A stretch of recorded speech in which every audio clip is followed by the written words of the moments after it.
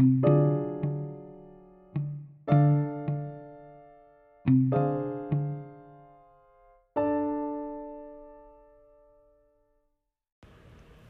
this is Lucinda. I'm a healthcare accreditation coordinator as well as an RN. And today I'm going to give you some tips to help pass Joint Commission accreditation surveys. It's not really possible to prepare for an accreditation survey. Because healthcare organizations never know in advance when a Joint Commission accreditation survey will take place, the only way to prepare for an inspection is to maintain the Joint Commission standards all year, every day. However, this is not just a case of keep doing what you're doing and preventing bad habits from slipping in. The Joint Commission standards are subject to change as the organization strives to improve the standard of healthcare across the country. These changes are most often published in the Survey Activity Guide for Healthcare Organizations under the What's New section, and this is published every year. Also included in the guide are details of the inspection process, which vary according to the services provided by the healthcare organization. The documents each organization should have ready to demonstrate compliance to an inspector and a checklist relating to the health and safety measures. And these are all things that I usually try to gather, but that individual departments have as well. To achieve or maintain accreditation, it is important organizations train staff on emergency preparedness, data security, and HIPAA compliance. During the inspection, surveyors will not only ask staff about patient care, they will also ask about such thing as like communications during an emergency. Like, what do we do when a hurricane's coming our way? Interdepartmental and interdepartmental communications like handoffs and access to procedures for EMRs and other technologies, we're doing passwords and things of that nature. Now, the following tips to help pass Joint Commission accreditation surveys might not apply to every type of healthcare organization in every circumstance. They are intended as a general guide that healthcare organizations can use to improve the likelihood of a successful survey and to achieve a better rating on the Joint Commission's qualitycheck.org website. The first thing that we have to do as an organization is try to identify discrepancies between the guide and current practices, and we do pretty much do this every day. I'm asked thousands of questions on is this what the Joint Commission Standards Guide says? And a lot of times they don't cover it because other organizations cover it. The Joint Commission has no standard on that. They want you to follow, the CDC recommendations or AORN or what have you, NFPA. But you always need to know the right resource in which to look things up. The next thing is learn from other organizations' failings. Each year, usually around April, the Joint Commission publishes a list of the most frequently cited failings from surveys during the previous year. This is usually in the Perspectives newsletter, and I usually try to send that out. Often, the failings have little to do with the standard of care provided by the healthcare organization and are more likely to do with environmental care issues. At my organization, we also learn about other people's shortcomings through Vizient, which other organizations share basically the results of their surveys. So we learn a lot from them. The number 3 tip is get rid of corridor clutter. Clutter in your hallways, people.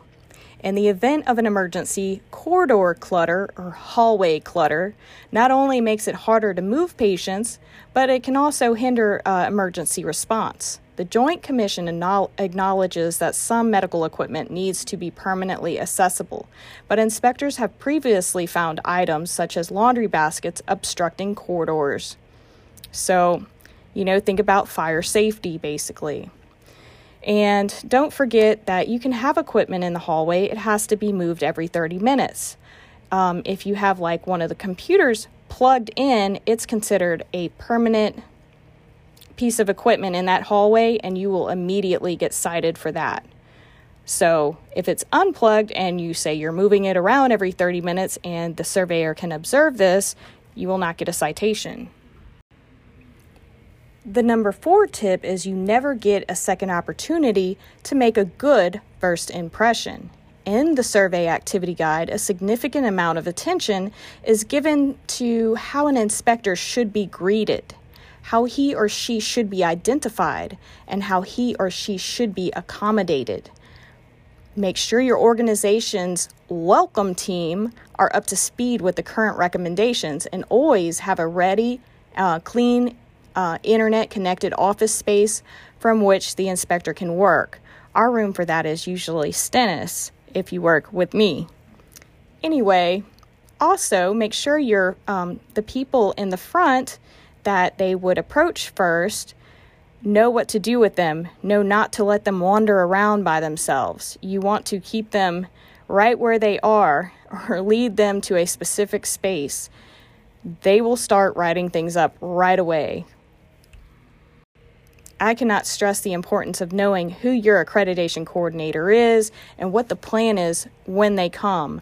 And I just can't stress that enough. It stresses me out thinking about it. I know during mock inspections, I've seen mock inspectors kind of wandering around by themselves doing what they want because people were late. You have to catch those guys. You have to get them in a room and start reviewing the paperwork first. You have to go through the formal greeting. Your worst nightmare is them wandering around by themselves. Number 5, keep up to date with Joint Commission's current hot topics. And I try to send these out as soon as I get them. On the Joint Commission website, there is a frequently updated blog, which is a good thermometer, if so to speak, of the Joint Commission's current hot topics. Recently, the blog has covered such topics as improving health and safety in healthcare workspaces and providing staff from workplace violence. That has been a huge one.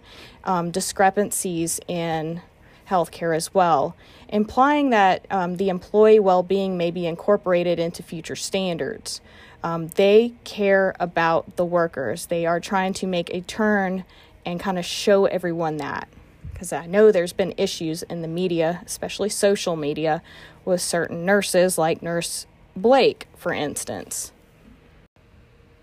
Now, I have done a podcast on the survey activity guide a few podcasts ago.